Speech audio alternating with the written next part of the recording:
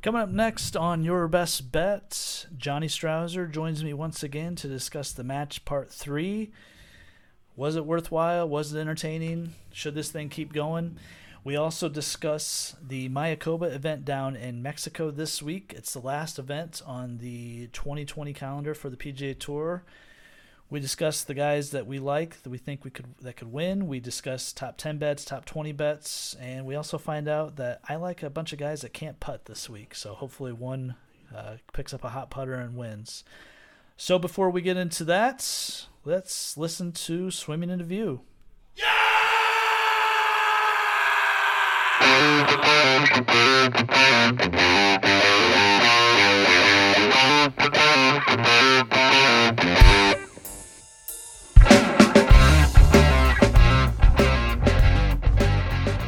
Joining me to talk golf this week, to review the match, and to talk about the Mayakoba event in Mexico, Mr. Flint, Michigan himself, Johnny Strouser. Welcome. Thank you so much. How are we doing tonight? We're doing good. I've been looking at these odds for Mayakoba, so I'm actually pretty excited about it because we don't have a golf tournament for a few weeks after this.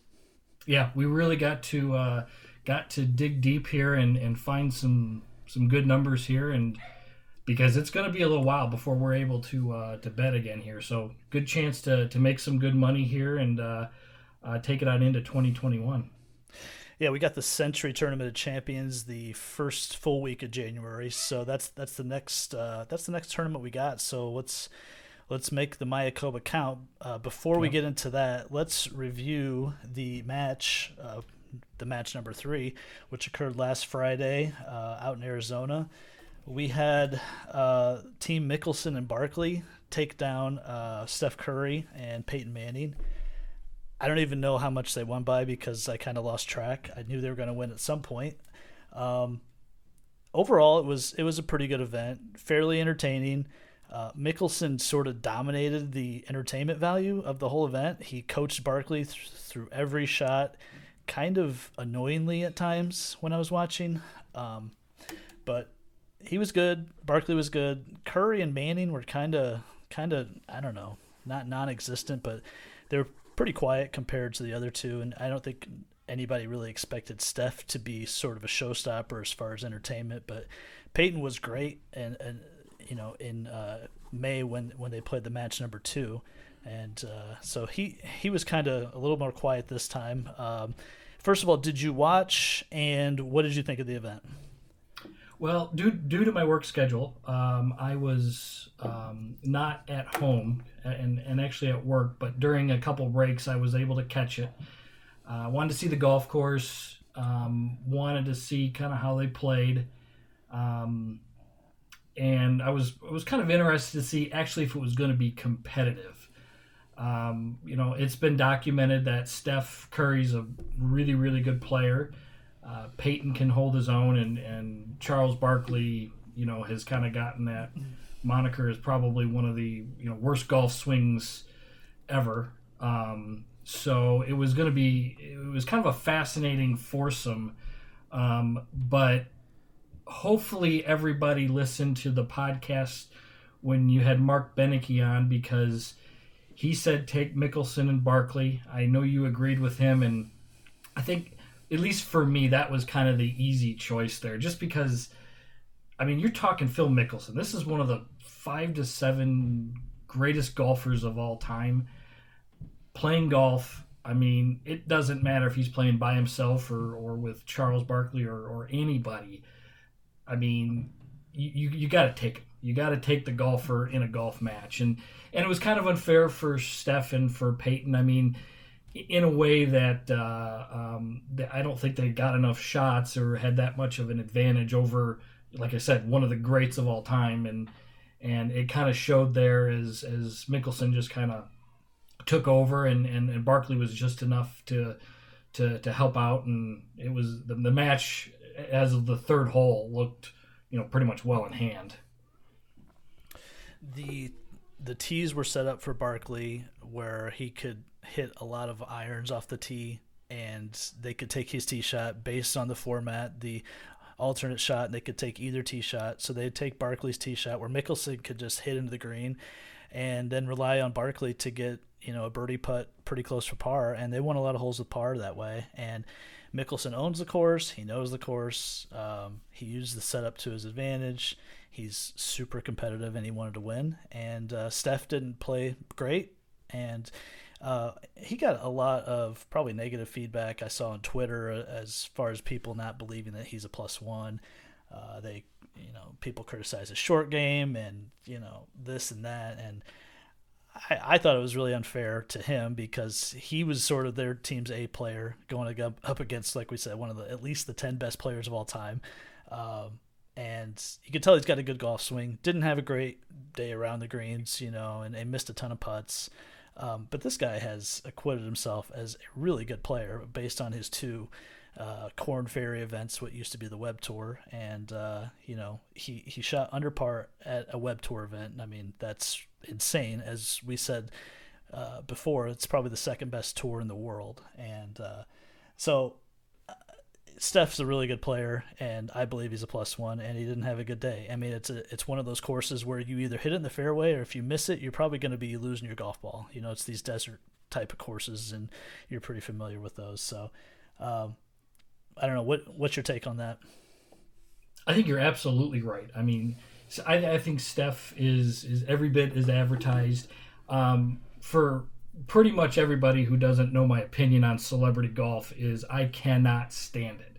Like the AT&T Pebble Beach Pro-Am, you're playing on one of the most iconic golf courses in the universe, and they have Kid Rock and Larry the Cable Guy and all these other guys, and I don't like that stuff. I don't like watching it because if I wanted to watch mediocre golf, I'd go to any local golf course around any city and watch it there. But Steph, though, I think he's a good player. I mean, as you said, broke par in a Corn Ferry event.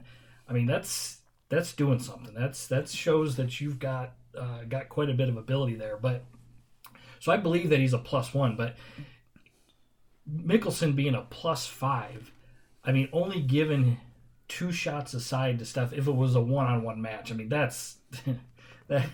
They've got to rethink that, and I think they will. I mean, I think they're going to build off of that and realize that they got to make it a little bit more competitive. But Curry definitely got a lot of negative flack for it, and him having to basically carry the team, and he's got cameras all over the place that are moving around. He's having to wait for that and having to be the guy.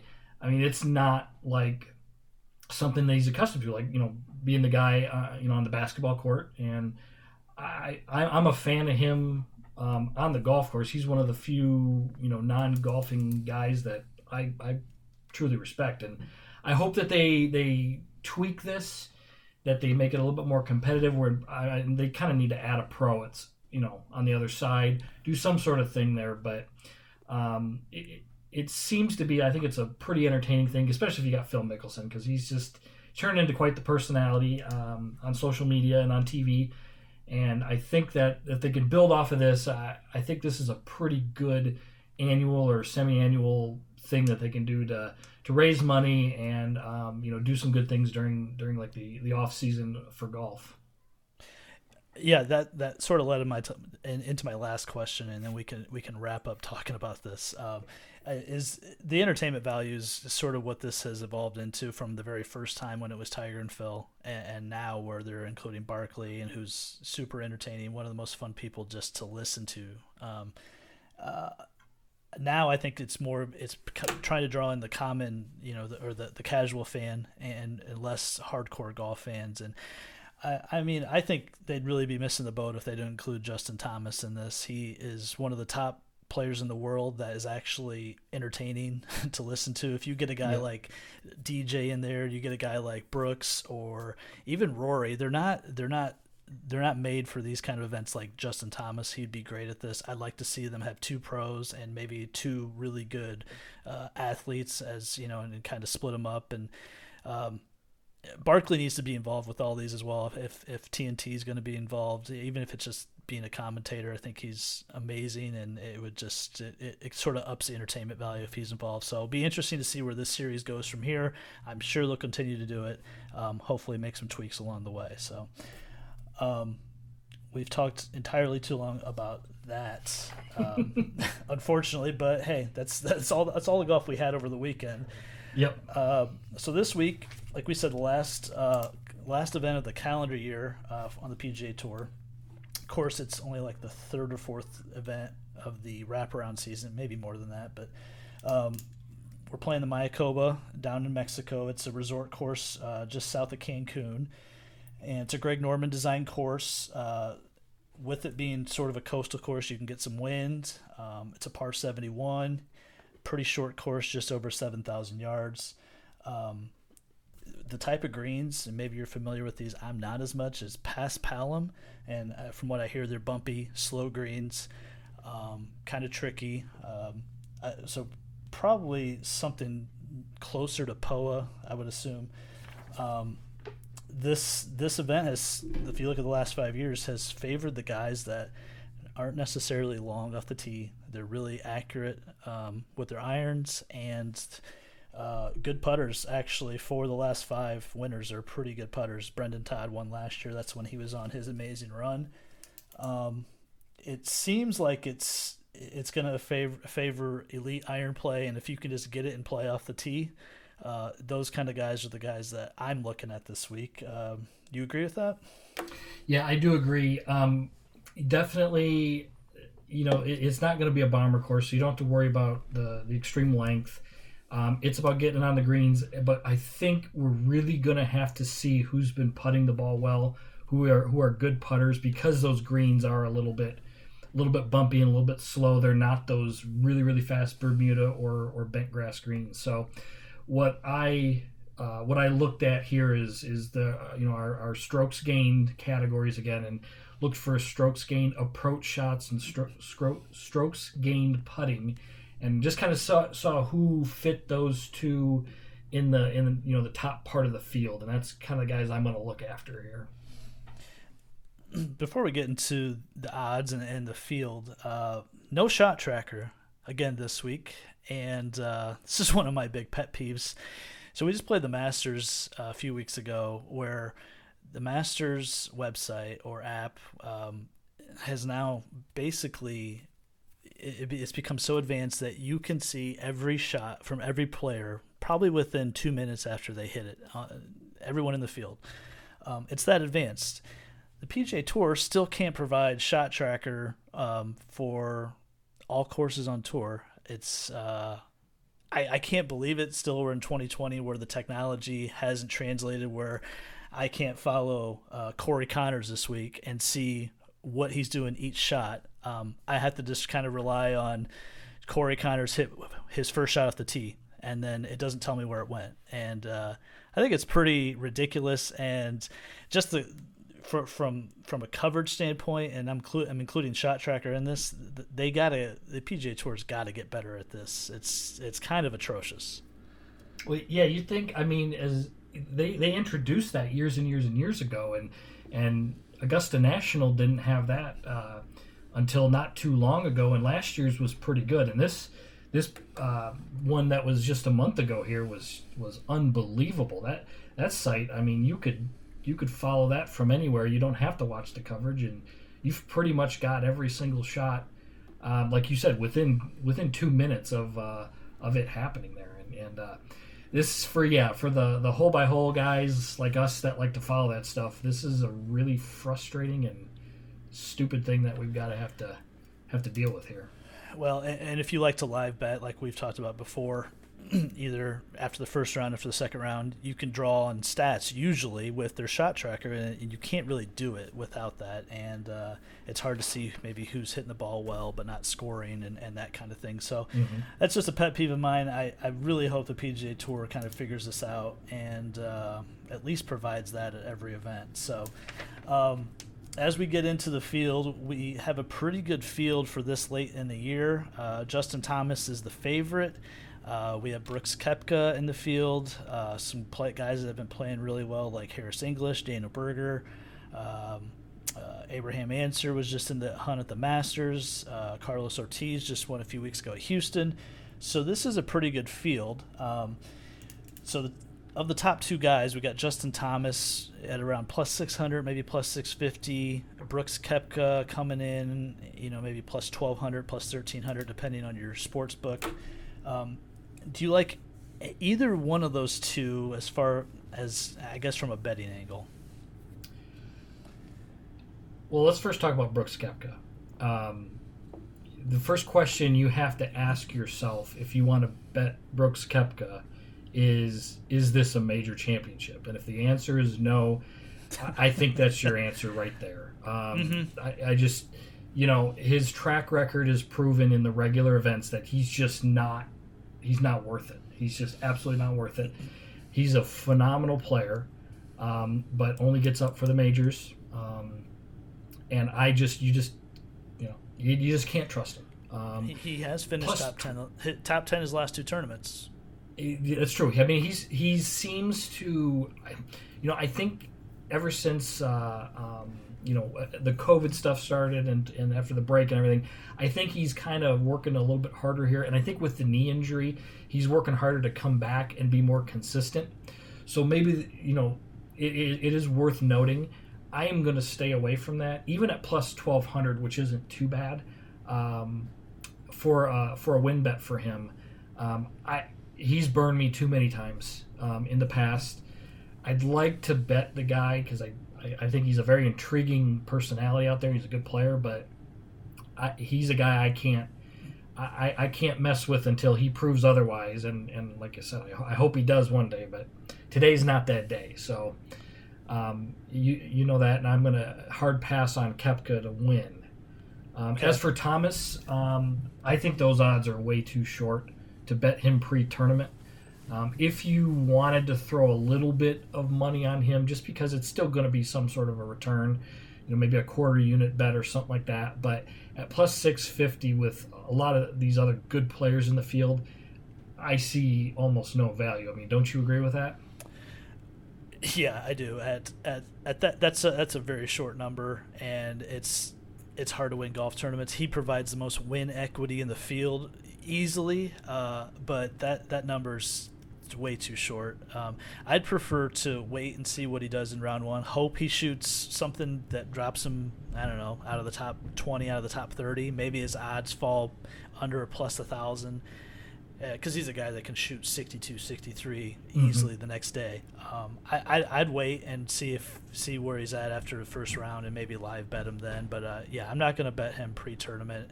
It's just the odds don't stack up like in favor of betting him. So as we go down a little bit, you got guys like Harris English, Daniel Berger, Tony Finau.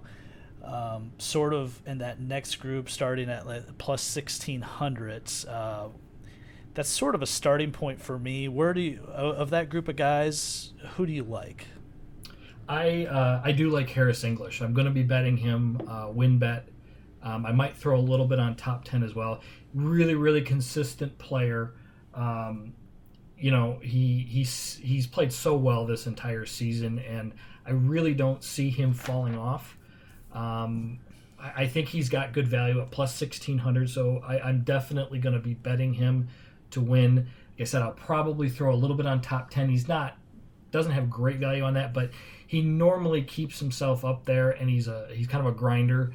So even if he's not going to win the event, it's not going to be one of those things where he, just kind of, gives up and fades into a top 20 or something like that if he's in the last couple of groups there. So he's a guy like, and one other one I wanted to mention because you just asked about him here was Abe Ancer. The guy, born in Mexico, tournament Mexico, big deal for him. I believe he finished pretty high here. It was tied 8th last year. So I think it's a big deal for him to win in Mexico. So he provides some pretty good value at plus 2,200, plus 250 as a top 10. I'll probably at least top 10 bet him. and I will be watching him very, very closely on the live betting after Thursday's round and after Friday's round, because I think it's, like I said, I think, that you get these hometown or home country guys, and it's a little bit bigger deal for them than it is for some of the American players. Be a great story if he could win his first event on the PGA Tour in his home country. It would be kind of cool to see. Kind of going back to Harris English real quick, in his last 50 rounds in this field, he's third in strokes gained total. He's gained strokes on the field in 12 of his last 14 events. He's been probably one of the 10 best players in the world in the last 2 or 3 months. Can't go wrong betting him at plus 1,600. Another guy that was on fire in the summer, around plus 2,200 I saw him, was Daniel Berger. He had 4 finishes in the top 3 in the summer after the restart. He has cooled off quite a bit in the fall, and he didn't play in the Masters, obviously, and he played in, I think, at least one of the Vegas events in October, but he hasn't finished well in a while, so he might be a bit rusty. I'd probably take English over him.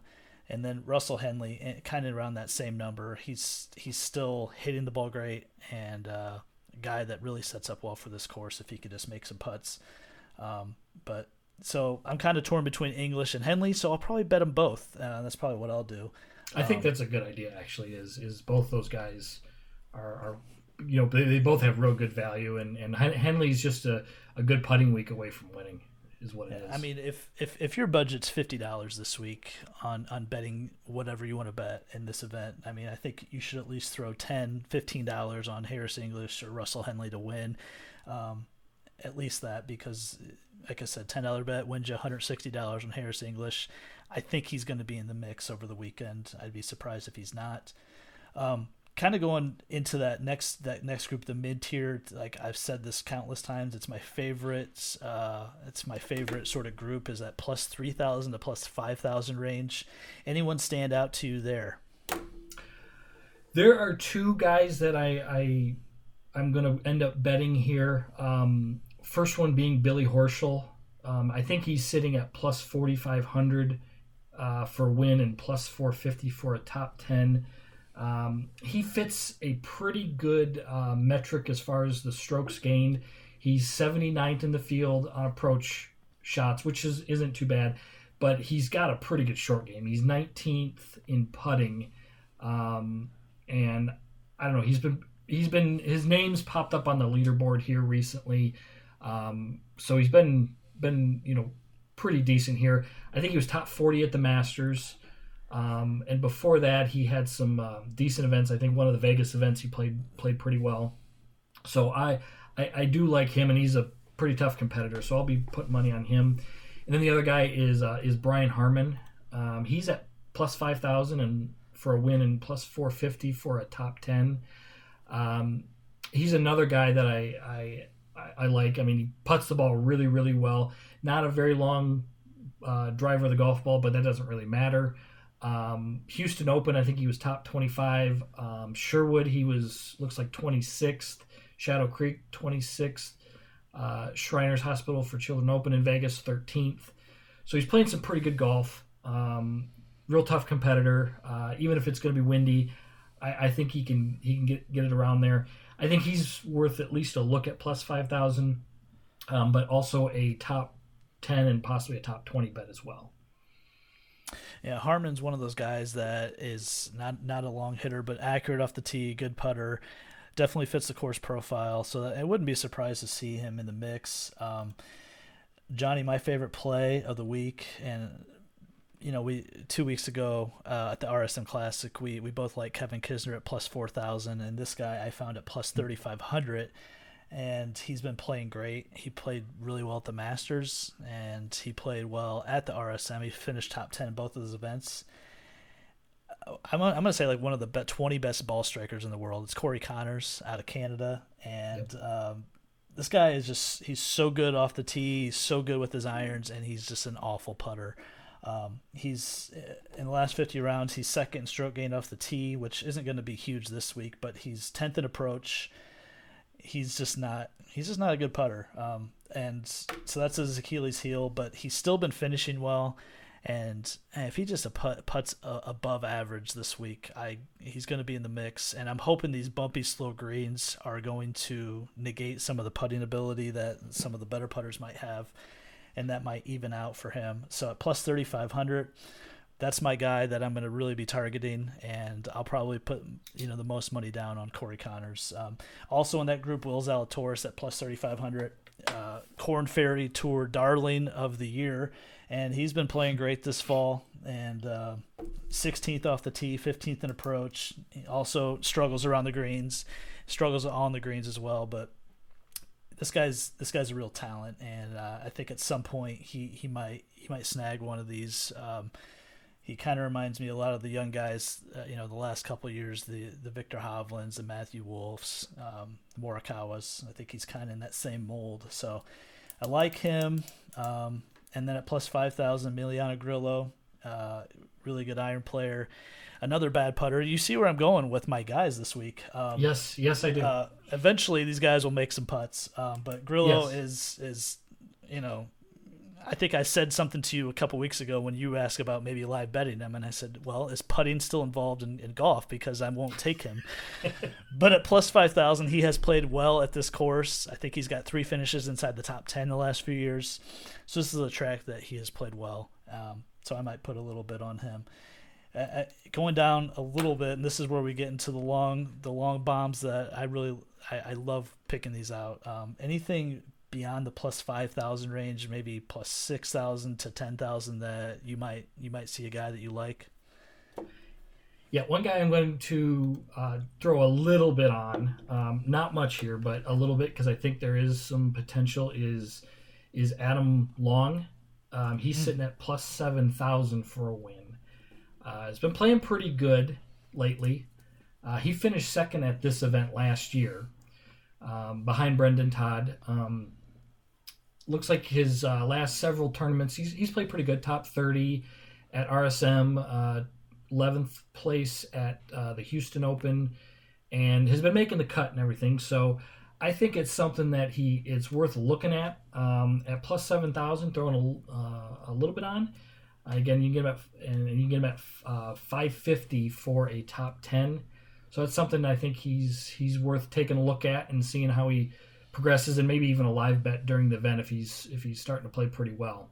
And then the other guy, I'm going to the longest of long shots. I don't think I'm going to win bet him. Is Brian Stuard, the Jackson, Michigan native and Oakland University Golden Grizzly. He's at plus 16,000. So I think that's pretty fitting there. But shot 67 his last round at the RSM Classic, finished 50th at the Houston Open. Some of the websites, DraftKings actually does top 40, so it might be worth something there. So you getting plus odds in the top 40, top 30 finish. He's a solid ball striker, 45th in strokes gained, approach shots, and 56 putting. So I mean, it's something there. And I mean, the biggest reason is I've played against him in a group in a college event before, and he kicked the living crap out of me. Is that right? It is right, unfortunately, but I like to tell it just because, I mean, why not? He was a freshman at Oakland University, and I was a junior at University of Detroit. We played just a fun 36-hole match play event, our team versus his. And he was their number one player, and I was our number one player at the time for some reason. So they paired us up, and I had never heard of the guy. And I'm like, well, let me just go ahead and make quick work of him. And this dude didn't miss a fairway and hit it 6 feet every single hole, and probably beat me. I'd say 6-4 at least in the morning, and I don't even remember. I was hoping darkness hopefully got us that second 18, because I don't even remember what happened, but it was a bloodbath, and showed me how good this guy was, and then he pops up on tour and everything like that. So because of that right there, I hope everybody looks at like a top 30 bet for him and throws a little bit on him, because that's the reason why he's going to finish pretty well. I mean, I can't fault you too much because, well, he's a tour player. He is one on tour. So, and hey, by the way, he's like the most nondescript looking dude. He looks like a dad out there driving like a Honda. He's just a normal looking dude. He is. So those are my guys. The top ones are. Did you have any long shots out there? Of course I did. This is what I live for. Harold Varner III at plus 7,000. This guy is one of the better players on tour not to win. He's 6th in strokes gained approach, and also has the Achilles heel of putting. But this guy's gonna win, and he's got tons of swagger. He's really a good dude, and he's fun to watch, and he's fun to listen to. And he's one of the more likable guys that has personality out there. So I'm rooting for him to win. Kyle Stanley at 125 to 1 to win. Another one of my guys that I've adopted over the years. I like his golf swing. I like his game. This is just the theme of the week. I picked a bunch of guys that struggle with a putter. So one of these guys is going to putt well this week, but he just finished 6th at the RSM 2 weeks ago. He's 22nd in strokes gained approach, and he's got strong pedigree. I think he'll win again. I got Ches Reavie, Shea Rivet at plus 600 for a top 10. This guy is probably the most boring player to watch on tour, but he churns out results on these type of courses. Yeah. So plus 600 for a top 10 for a really good iron player is pretty good value. And then one of my favorite plays of the week is Wesley Bryan for a top 20 at plus 800. This guy sprays it all over off the tee, but on a course where you don't need driver a lot, and you can kind of hit 3-wood or even some irons off the tee and get it in play. This guy's a pretty good iron player and an awesome putter. And he's kind of on the comeback trail from injuries. 9th in strokes gained approach. I can't say that. Strokes gained approach, and as long as he hits it decent off the tee, I could see him finish in the top 20 for plus 800. So those are my two that I like, and then I'll throw in Luke List at plus 1,200 for a top 10, which is amazing value on a guy that's so talented and another guy that can't putt. Yes. Yeah, you definitely there's a theme to your guys this week. There is. But I mean, it takes 2 or 3 just good days to get hot on the greens there, and you're right. I mean, with the bumpy, slower greens, you can generally be a little bit more aggressive. So I think it's a good strategy. I'm definitely going to play a lot of those ones that you suggested there because, I mean, why not? I mean, they can. It's not like they're playing these lightning fast greens here, and I think they're worth a little bit on, especially in those top 10 and top 20 bets. Yeah, and I like looking for guys way down the board that have talent, and if you know these guys pretty well like we do, a guy like Kyle Stanley he was a great college player, and he's won out here, and for him to be 125 to 1, it feels like a little bit long. Of course, you're looking for win equity, and he hasn't provided a lot of that. So, like I said, there's really only 1 or 2 players in this field that provide solid win equity, and that's JT and Brooks, and they're just there's reasons not to take them at those numbers. Mm-hmm. And one more bet, first round leader, Sebastian Munoz. This guy always gets out to hot starts. Yep. I think you suggested him a couple weeks ago. I think I saw him at plus 6,000 or plus 7,000 for first round leader. Throw a couple bucks on him just for something to follow on Thursday. This guy can make a ton of birdies, and when he gets the putter rolling, he can really put up some low scores. Yep. Seabass, Rory Sabatini's always a good starter. Kevin Streelman, and these are bets you only have to pay, put $1 or $2 on it. I mean, they'll pay out really, really well if you can hit them, and pick 3 or 4 guys like that. To put them on those guys that we mentioned, and with those long odds, you just never know. Yep. And we said this last time, live bet. You can really find a guy or two that's going to make up ground after the cut on Friday. That's hitting it well. It's fun to kind of look down the board and follow them, and it can really pay off. So hopefully a couple of our bets that we talked about pay off. We almost had the Kisner bet 2 weeks ago. It was amazingly close, but like I said, that he was at plus 4,000, and a $10 bet pays $400. I mean, that's a good chunk of change. So A lot of the guys we talked about, plus 3,500, plus 4,500, plus 5,000. These are guys that can win this golf tournament, and it could be a hell of a weekend if they win for you. Johnny, appreciate you coming on, talking about the Mayakoba, and we got a big season of golf 2021 coming up, but hopefully this is a good one to wrap up 2020. Yeah, I'm looking forward to this week, getting one more big time golf tournament, taking a month off, and hopefully we'll get some results here, and then we'll hit the ground running with more of these hopefully weekly here starting in 2021. Yep, yes sir.